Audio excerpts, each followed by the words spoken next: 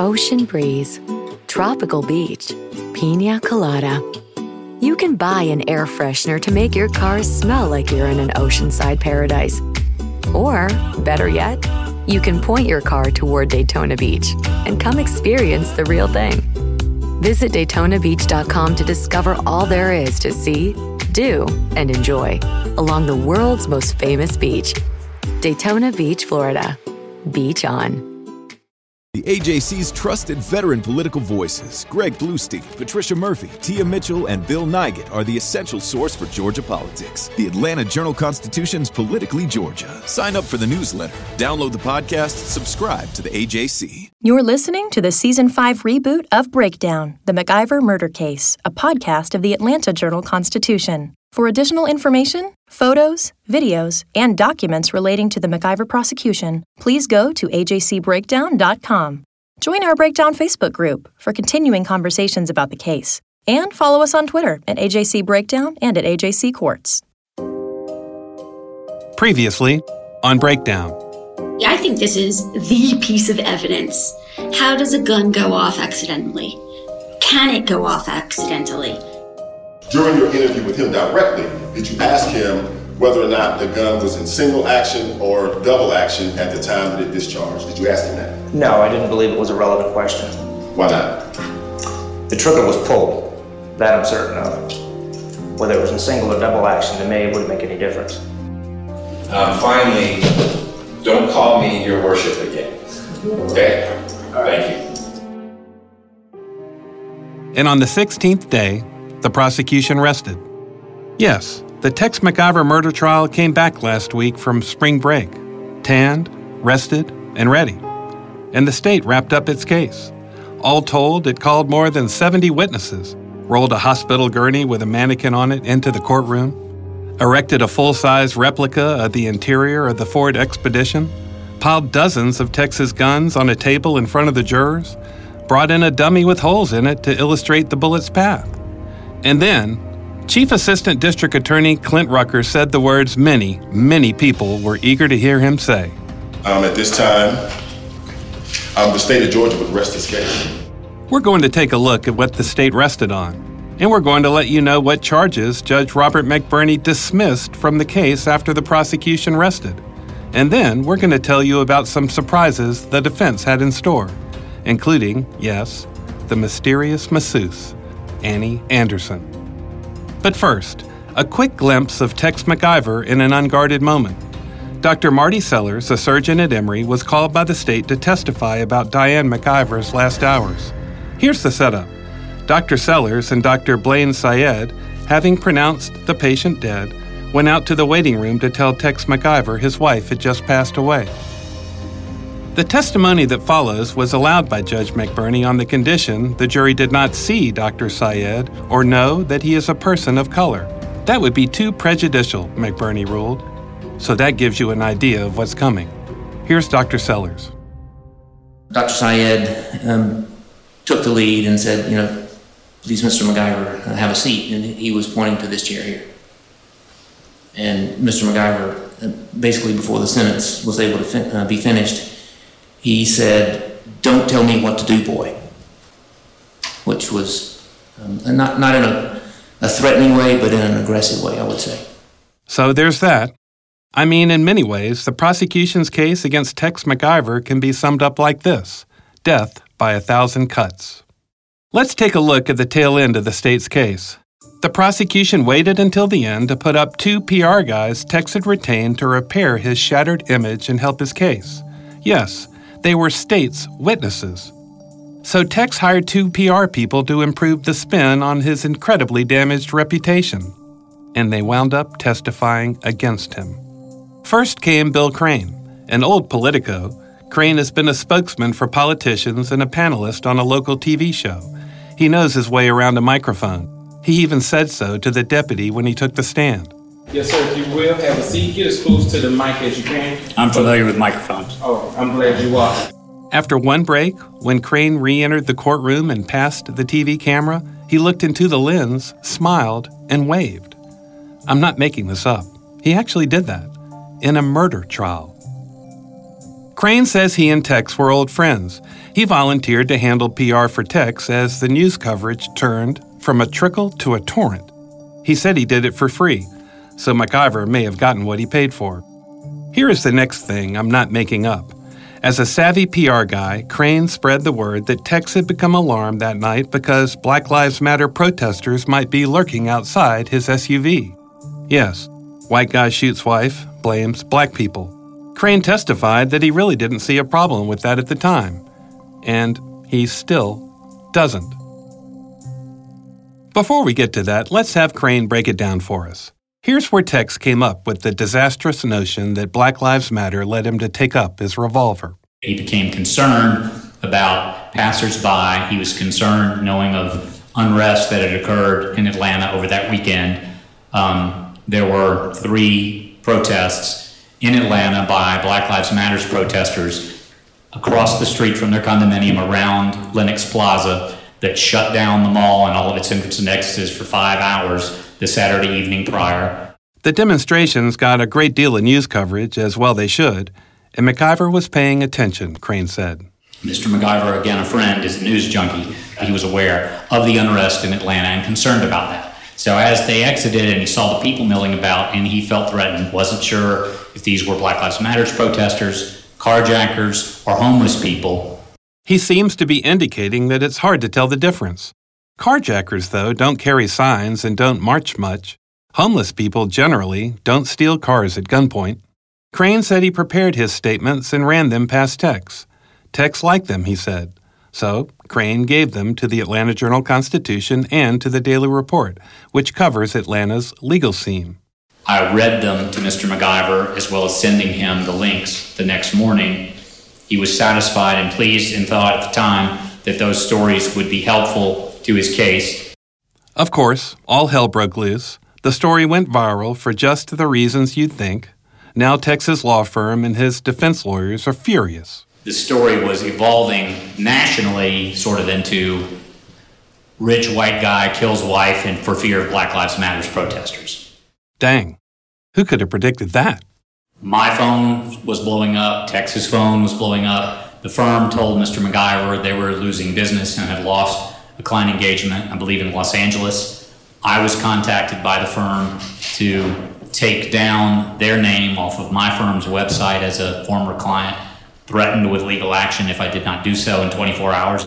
Tex, who originally thought the Black Lives Matter reference would help him, now gets the idea that maybe it wasn't so smart. And my lawyers are telling me this Black Lives Matter comment is killing me. He said that to you? Yes. So what did you say back to him?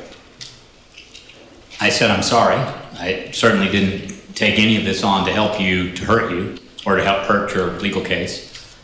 I told him then and subsequently several times in addition, if you subtract the fear of unrest and what occurred the night prior in Atlanta, sort of erase the board, if you will, of any reference to the Black Lives Matter protesters, which also the week prior in Charlotte had become violent.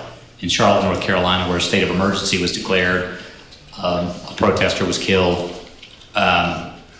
in lower downtown Charlotte, a nice part of downtown Charlotte.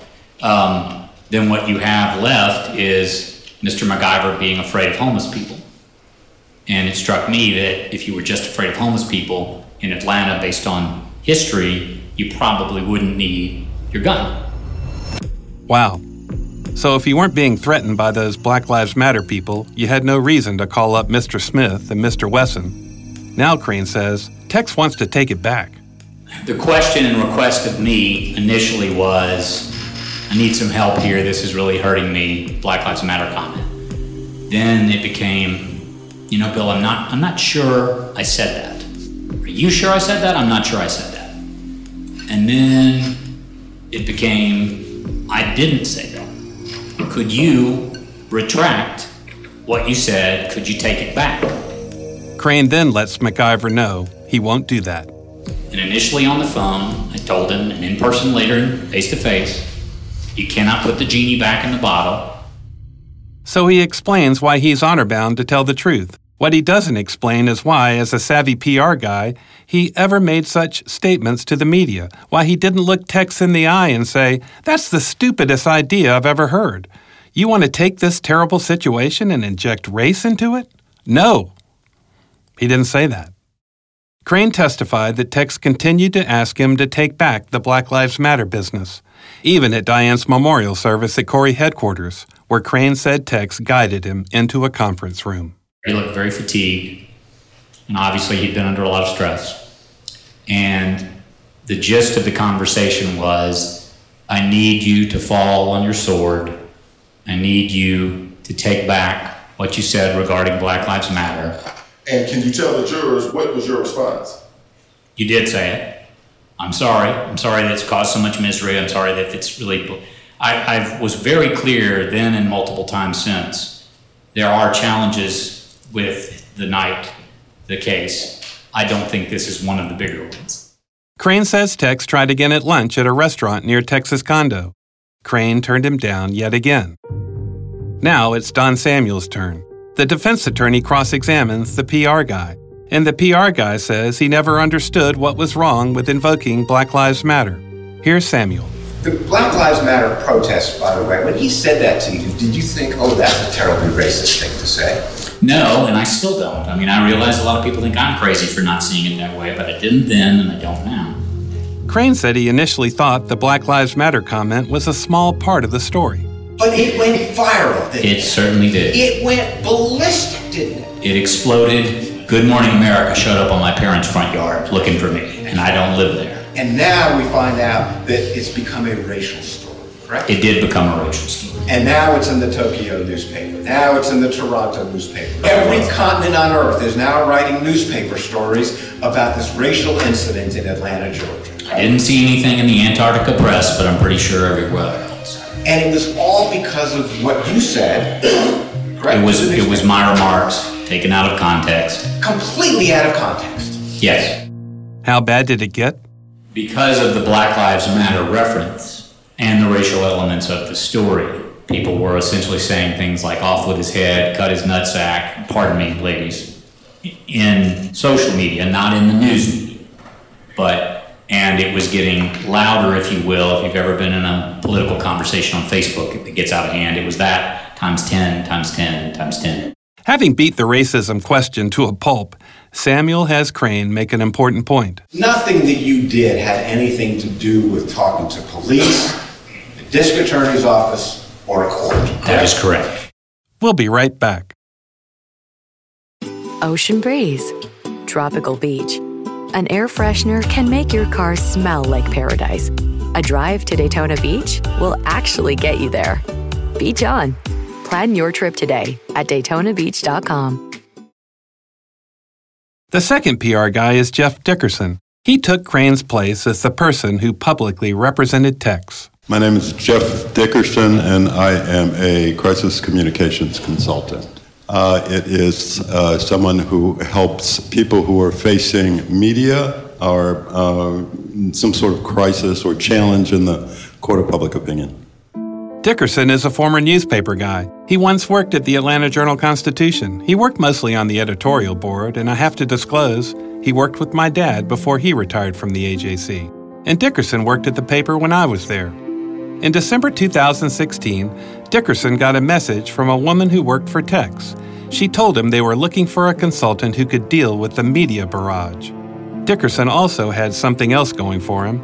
He'd known Fulton County District Attorney Paul Howard for many years and considered him to be a friend. In January 2017, Dickerson signed a deal to serve as a spokesman for Tex. It was worth $3,000 a month plus a $7,500 retainer. He was paid about $31,500, with most of the checks being drawn on Diane's estate. Dickerson recalled one of his earliest meetings with Tex. There had been some discussion of how to get the charges dropped or reduced, and having heard his story, I suggested that I might be able to help with that because I knew Mr. Howard and would be able to reach out to him. The charges at the time, I believe, were involuntary manslaughter and reckless conduct or something of that sort. And having heard his story and seeing his remorse, I offered to communicate that to Mr. Howard. So MacIver, Dickerson, and MacIver's lawyer, Steve Maples, were at Maples' law office. All of a sudden, Maples steps out, leaving the two of them alone. He said that he would offer a bonus if I was able to make that happen, and that it would be okay with him, I think were his words, if I shared that with others. And I asked for clarification because I thought that he might have some other communications team or others working on this project. And in seeking that clarification, it became clear to me that he was making reference to the district attorney. Dickerson says success fees are not uncommon in his business. Get the job done, get a bonus. To tell the jurors is asking you to share your success fee with an elected public official like Mr. Howard unusual. It's unheard of. Dickerson took the moral high ground. And when it became clear to me that he was talking about sharing money with the district attorney, I told him that under no uncertain terms that I would never make such an offer to the district attorney and he would never accept it. Dickerson said he sent Howard a text saying he wanted to talk about his new client. Howard texted back asking who the client was. Dickerson told him, Tex. Then, crickets. I received no response at all. Can you tell the jury, did you communicate that to the defendant? Yes. I meant to inform the client that the DA is not going to engage with me on this effort, and that was an intentional thing, not an oversight.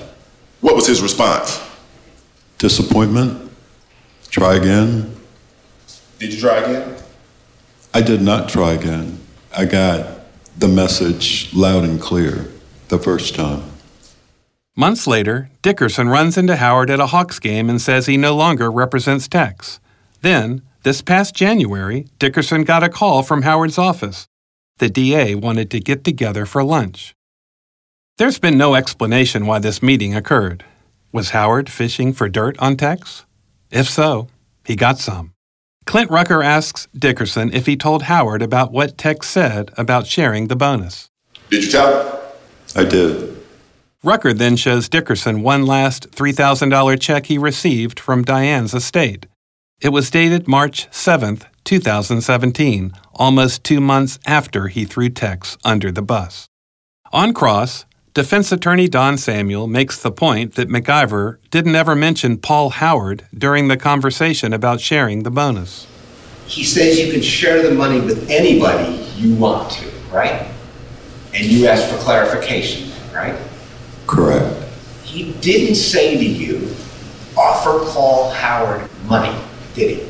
No. He didn't say, tell Paul Howard there's money in this for him, and he'll dismiss the charges. He did not say those words. His words left me with the distinct impression that he was asking me to share this amorphous success fee with Paul Howard. I hadn't offered to reach out to anyone but one person, and that was Paul Howard. That's the impression you formed? That's correct. Huh? That's correct. And Samuel got Dickerson to acknowledge he didn't report what Tex said to him to Tex's lawyers or to authorities at the time. You didn't rip up the contract? I did not. You didn't say take your money and go drop dead, I'm not going to represent you anymore? I did not. You didn't tell the lawyers I'm going to have nothing more to do with this case? I did not. You didn't have any problem accepting the $7,500 and the $3,000 a month for the next 5 or 6 or 7 months, however many it was? That's correct. The prosecution's last witness was Dr. Michael Henninger, a Fulton County medical examiner. He was the witness who passed the red rod through the holes in the mannequin. This was interesting. If the gun had been fired from Tex's lap, you'd expect the bullet to take an upward path, or maybe stay on a horizontal line, right? But the bullet actually traveled on a downward path. That is, the entrance wound was higher on the body than the exit wound. There could be an explanation for this. There's no way to know how Diane was sitting. Was she reclining, leaning forward, sitting straight up? Or perhaps the explanation has nothing to do with Diane's position. Perhaps the explanation is that Tex wasn't holding the gun in his lap. So you'll recall that MacIver was indicted on 7 counts: malice murder, felony murder, aggravated assault, possession of a firearm during the commission of a felony, and 3 counts of influencing witnesses. After the state rests, the defense almost always makes a request for a directed verdict. In other words, Judge, the state has so clearly failed to meet its burden of proof that these charges shouldn't even be considered by the jury. You should dismiss those charges right now. McBurney denied the motion to dismiss the murder charge, but he said he wanted to hear argument on the 3 influencing witness charges. To briefly recap those charges, the indictment said Tex illegally influenced a witness when he told Danny Jo at Emory Hospital to tell police she wasn't in the car. That's count 5. Count 6 is where Tex told spokesman Bill Crane to retract the Black Lives Matter protest comment. And count 7, that's the voicemail message Tex left on Danny Jo's husband's phone, the one he asked to be deleted. Arguing that count, Samuel quotes the exact wording in the indictment.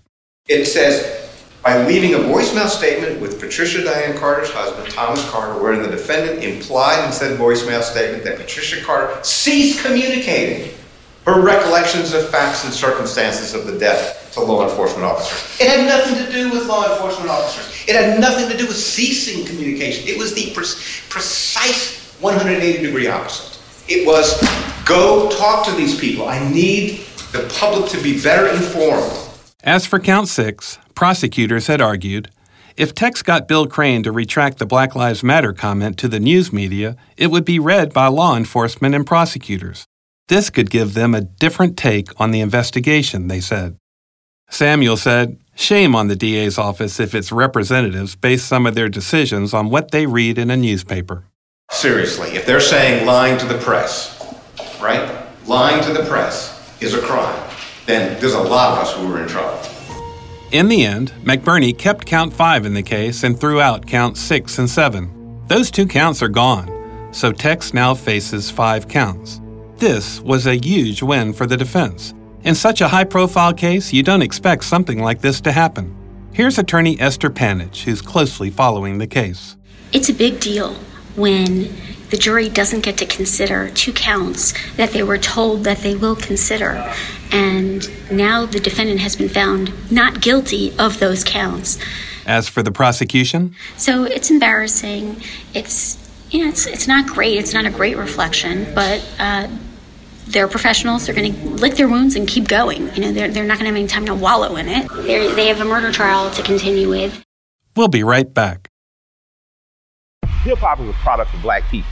It's a product of black song and celebration. The Atlanta Journal-Constitution presents hip-hop's most pulled elements are pulled from the South. A Southern hip-hop story. We always go back to that moment of the Source Awards. Everybody wants your rhythm, but they don't want your blues. The biggest names in hip-hop. Atlanta is still the mecca for hip-hop. 50 years. No one can deny one film. The power of the South now. The South got something to say. Streaming now at ajc.com/hiphop. And now, it was the defense's turn. Your Honor, our next witness is Annie Anderson. Remember Annie Anderson, the masseuse? How the prosecution dropped hint after hint that she and Tex were sexually involved? Well, Anderson took the stand for the defense, and I gotta tell you, she was a strong, strong witness. To every question she was asked about whether she'd ever had sex with Tex, or had ever touched Tex in a sexual way, or whether Tex had ever touched her in a sexual way, she said, never. In fact, here's defense attorney Don Samuel trying to cover every possibility. Did you ever at any time, I'm talking about any time before Diane MacIver's death or after her death, either before September 2016 or after September 2016, engage in any sexual conduct, however you want to define it, with Tex MacIver? Never. Samuel tried to get Anderson to talk about what the prosecution's insinuations had done to her reputation. But before he could get the question out... Are you aware that the prosecution in this case has suggested... Objection, Judge. That's them commenting. Yeah, different question. Yeah. This frustrated Samuel to no end. He told McBurney. All right. The state introduced numerous witnesses that this witness was in the bedroom the night after Diane MacGyver died, went to the ranch, wore the boots, and now I can't ask any questions about the effect that those kinds of allegations have had on her and her family? Correct. You cannot. Not for this trial. Anderson said she's a massage therapist and a wellness coach. She said Diane had been her client for about 13 years. She charged $100 an hour for her services and said Diane would pay her to massage both her and Tex. She obviously cared deeply for Diane. Samuel made it a point to ask Anderson if her husband was in the courtroom. Yes, she said, and pointed him out. Samuel asked, Did you ever have a romantic relationship with Tex MacGyver? Never. Did you ever perform a massage on him any time in the months following the death of his wife, Diane, in which he was naked? 1000% never. Did you ever touch him sexually? Never. Did he ever touch you sexually? Never. Anderson said almost every time she gave Tex a massage, he would fall asleep, and he'd do something unusual. He would have conversations in his sleep, and then depending on what he was saying, he would act things out, or he might just be quiet and all of a sudden flare an arm or kind of a punch or something like that, and I would have to get out of the way if I was close to his body in any way. Samuel asked Anderson when was the last time she heard from Diane. She said just before Diane died, she sent her a text asking her to confirm a massage appointment the following morning. The text was sent at 9:36 p.m., September 25th. Samuel asked her to read the text. I said, sorry. It's okay. Hey, Mama Di, I hope you had an awesome weekend. Wanted to confirm you for tomorrow morning around 7:30, ? Love, Annie. So, Mama Di is the nickname you had for Diane? It's because my daughter considers her her godmother. Anderson found out about Diane's death from a friend that Monday morning. She said she threw up and started freaking out. Her friend drove to her home in Norcross, picked her up, and took her to the condo. Over the next few days, Anderson said, she kept watch on Tex because she was worried about what he might do to himself. Family friend Rachel Stiles, a former nurse, stayed there too. Did you let him drive anywhere by himself? No. Did you let him go anywhere by himself? No. Did you let him even go into a room by himself? Only the bathroom. Were you and Ms. Stiles, Rachel Stiles, concerned about Tex MacGyver's well-being? In many ways. Were you concerned about his safety? Yes. On the first night in the condo, Anderson said she sat on top of pillows with her back to the wall next to what had been Diane's side of the bed. Anderson said she spent the next 2 nights on the floor too, with Tex and Diane's godson Austin sleeping in the bed. Did you get into the bed? Never. Did you have sexual relations with Tex MacGyver that night in the bed? 1000% never. Did he ever take his clothes off? No. Did you ever take your clothes off? No. Remember what Danny Jo Carter testified about what she saw when she walked into Tex's condo one day after Diane died? How she went into the master bedroom and found Tex lying on his back without a shirt on, getting a massage from Anderson? Never happened, Anderson said. On any of the nights that you were there, any of the days or nights that you were there, did you in fact do a massage for Tex MacGyver? No. Anderson also recounted what Danny Jo told her what happened the night of the shooting. And it's similar to what Diane's former friend Kathy Johansson testified as to what she said Danny Jo told her. Remember what Kathy Johansson said on the stand? Here's a short clip. Wake up. Tex, wake up. You won't sleep tonight. Boom.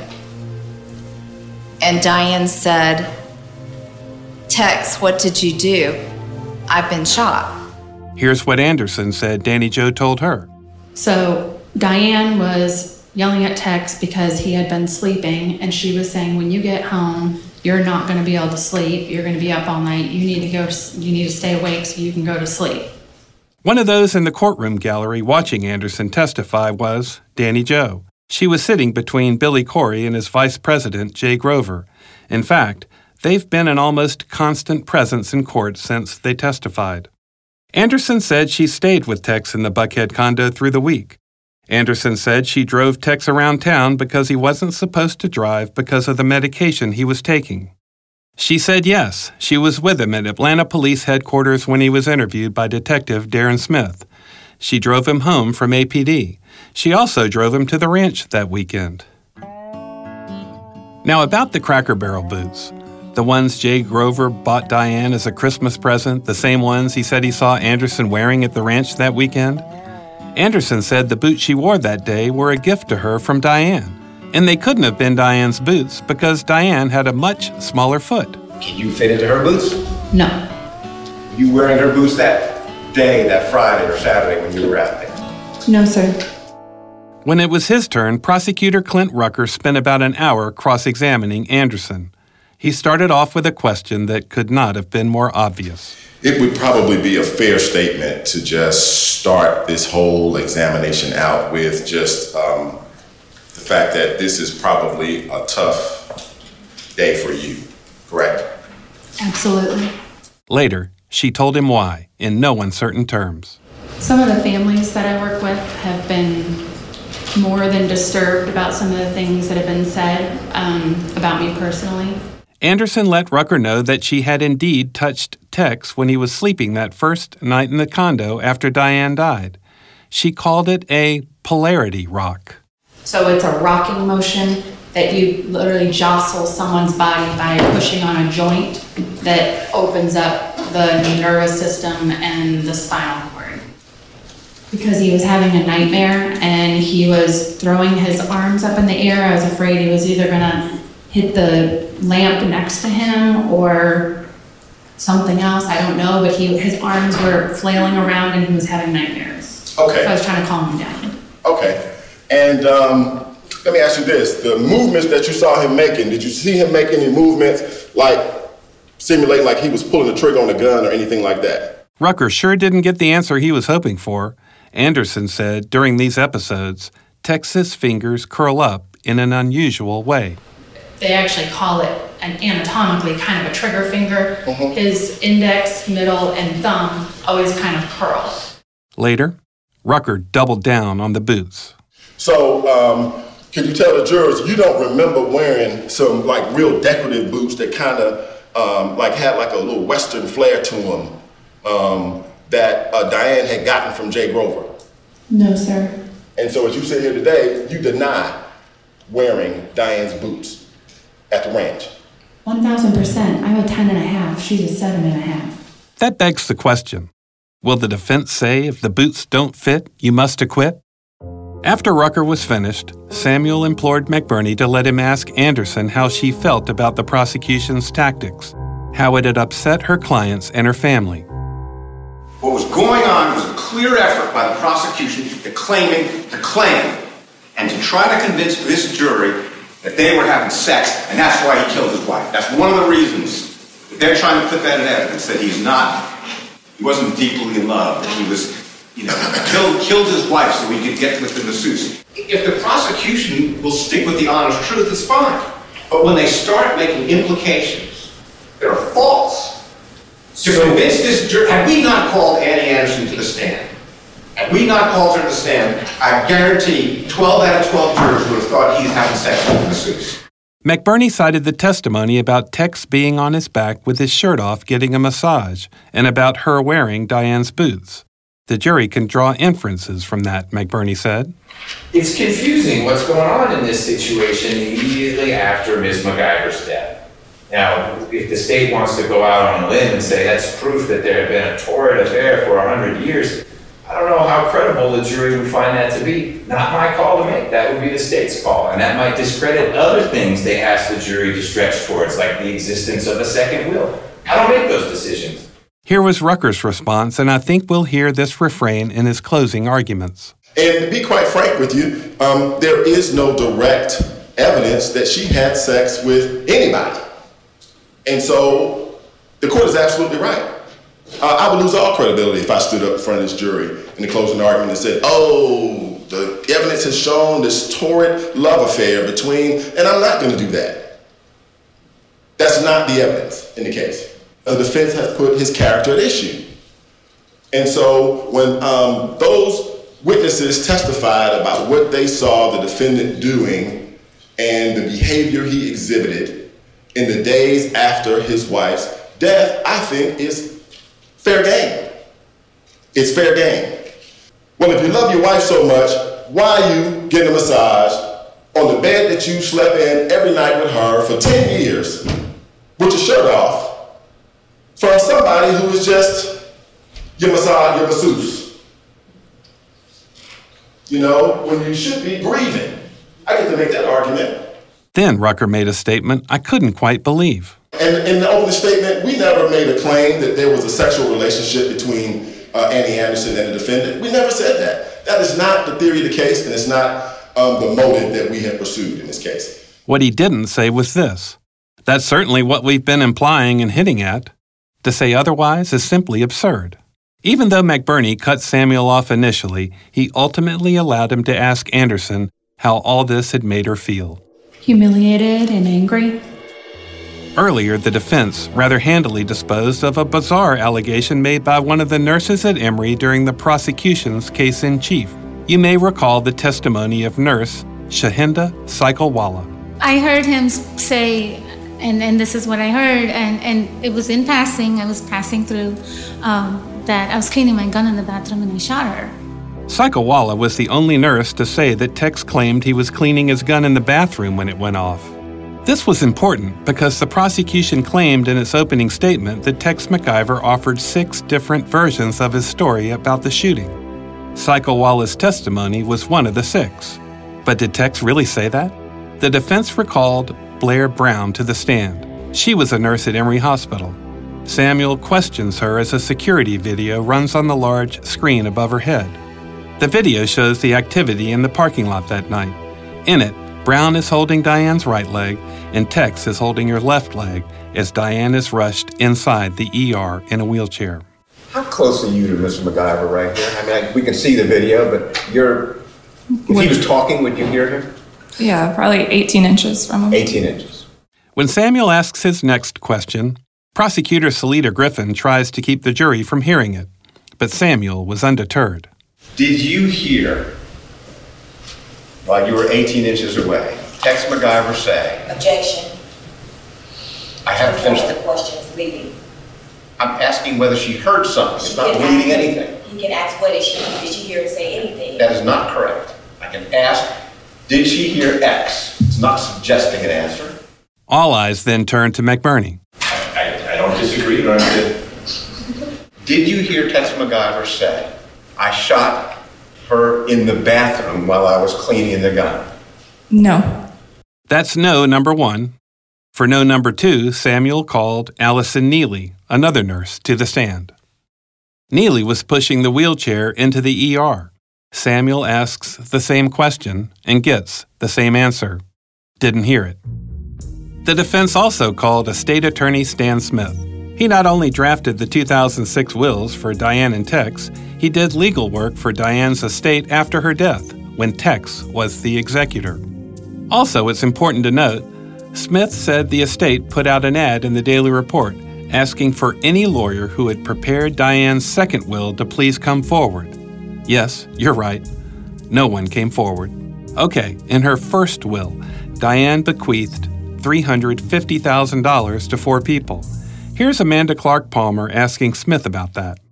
At the time that Ms. McIver died, was there enough cash in her estate to satisfy the cash bequests listed in her will? No.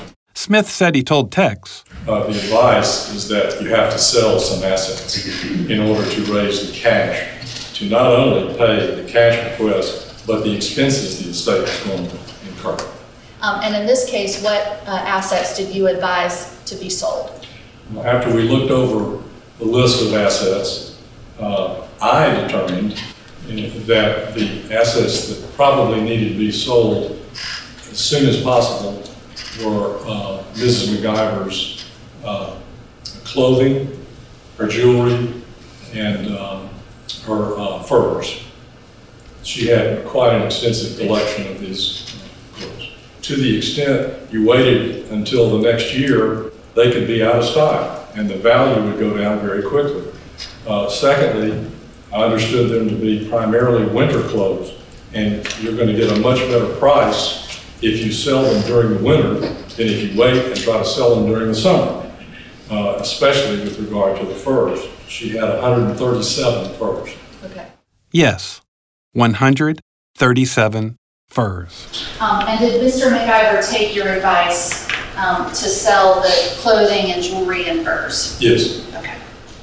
Clint Rucker cross-examined Smith, and he made the most of it. When you told him, hey, in late October, November, I think you need to sell some items, did you tell him he had to sell all of her furs? Did you tell him that? Every last one, all 137 of them. I wouldn't have said that exact thing, but it's if you're going to sell things that the estate doesn't need, why wouldn't you sell all of them at the same time? What about the sentimental value attached to those things? I don't know about that. I'm sorry? I don't know about the sentimental value as far as he's concerned. Well, he never told you that this was his soulmate. Yes, he did, many times. As to why Tex had to sell all Diane's belongings right away? Okay, so what about the sentimental value that's attached to all these things that you told him he had to sell? Her shoes, her clothing, even the stuff that won in the wintertime. I'm just sorry, I wouldn't have, as the lawyer for the estate, I wouldn't have given him advice based on the sentimental value of it. He was getting the ring back, and I think there might have been some other things. No, I just had to look at it kind of in a way, a business person. We need cash, and these are the best items to sell, and these probably should be the first items you sell, because they may be losing value over time. So that's what I would have told him. He could have told you, no, listen, it's too soon. I love my wife. In fact, I don't want nobody to touch nothing of hers right now, because it's just too soon. Did he say that to you? No, I am not going to sell these things that belong to my soulmate, my darling, the love of my life.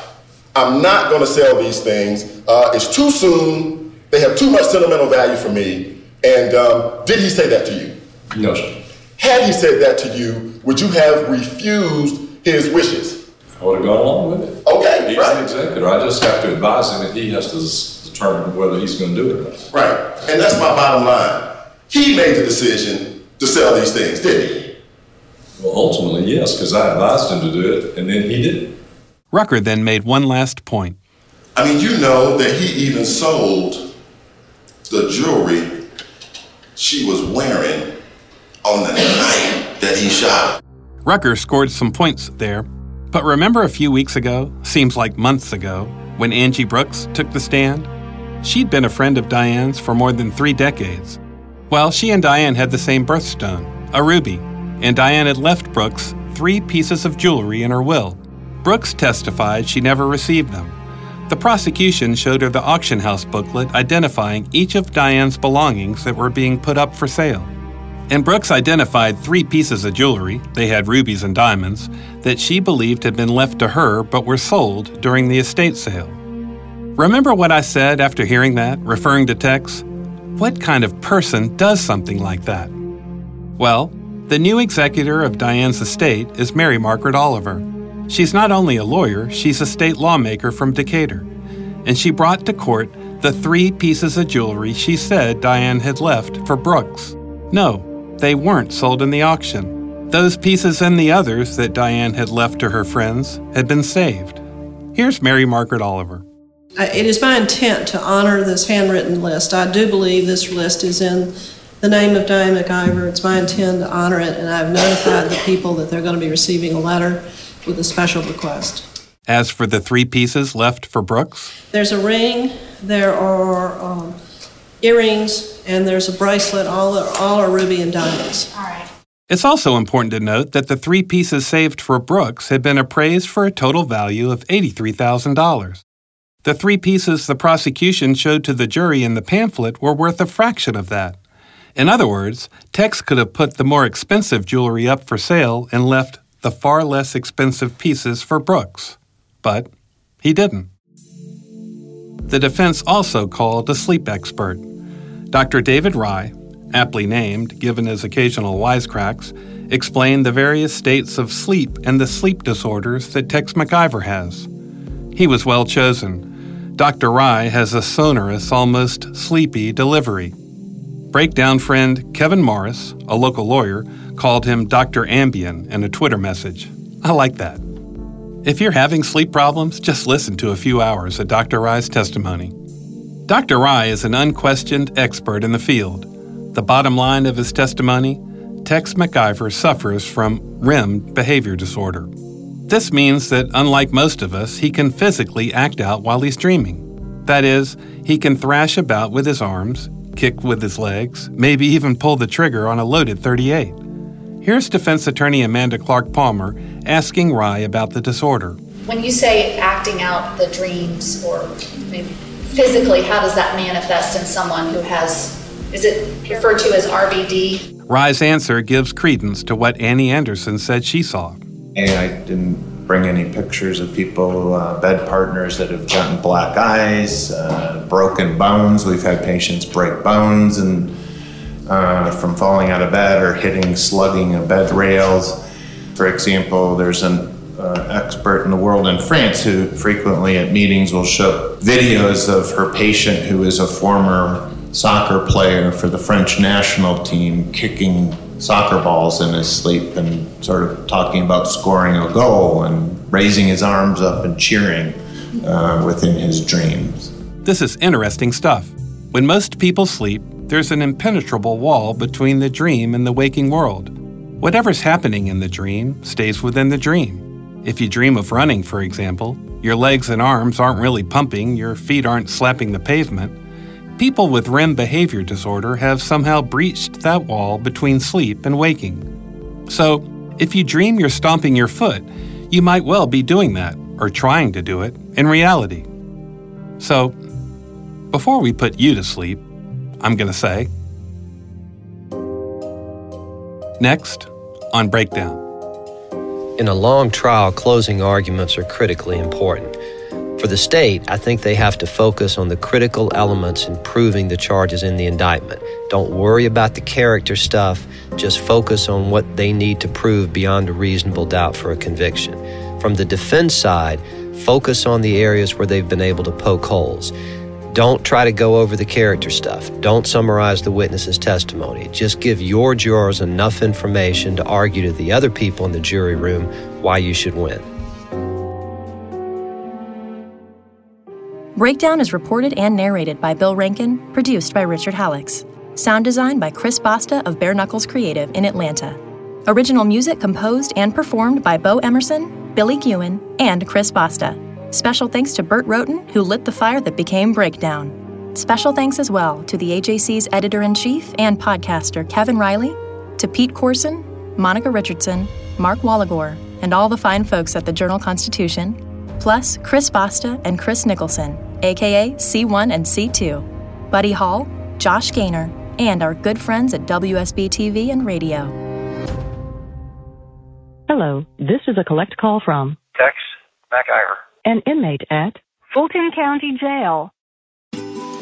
Ocean breeze, tropical beach, pina colada. You can buy an air freshener to make your car smell like you're in an oceanside paradise. Or, better yet, you can point your car toward Daytona Beach and come experience the real thing. Visit DaytonaBeach.com to discover all there is to see, do, and enjoy along the world's most famous beach, Daytona Beach, Florida. Beach on. Our journalists at the Atlanta Journal-Constitution are working around the clock to keep you updated on all the developments surrounding the Trump indictment. Now the AJC is putting all of our coverage in one place with our new Trump 19 newsletter. Every Wednesday, you'll have our latest coverage and analysis on this historic case in your inbox. So sign up for free today at ajc.com/indictment newsletter. That's all one word. ajc.com/indictment newsletter.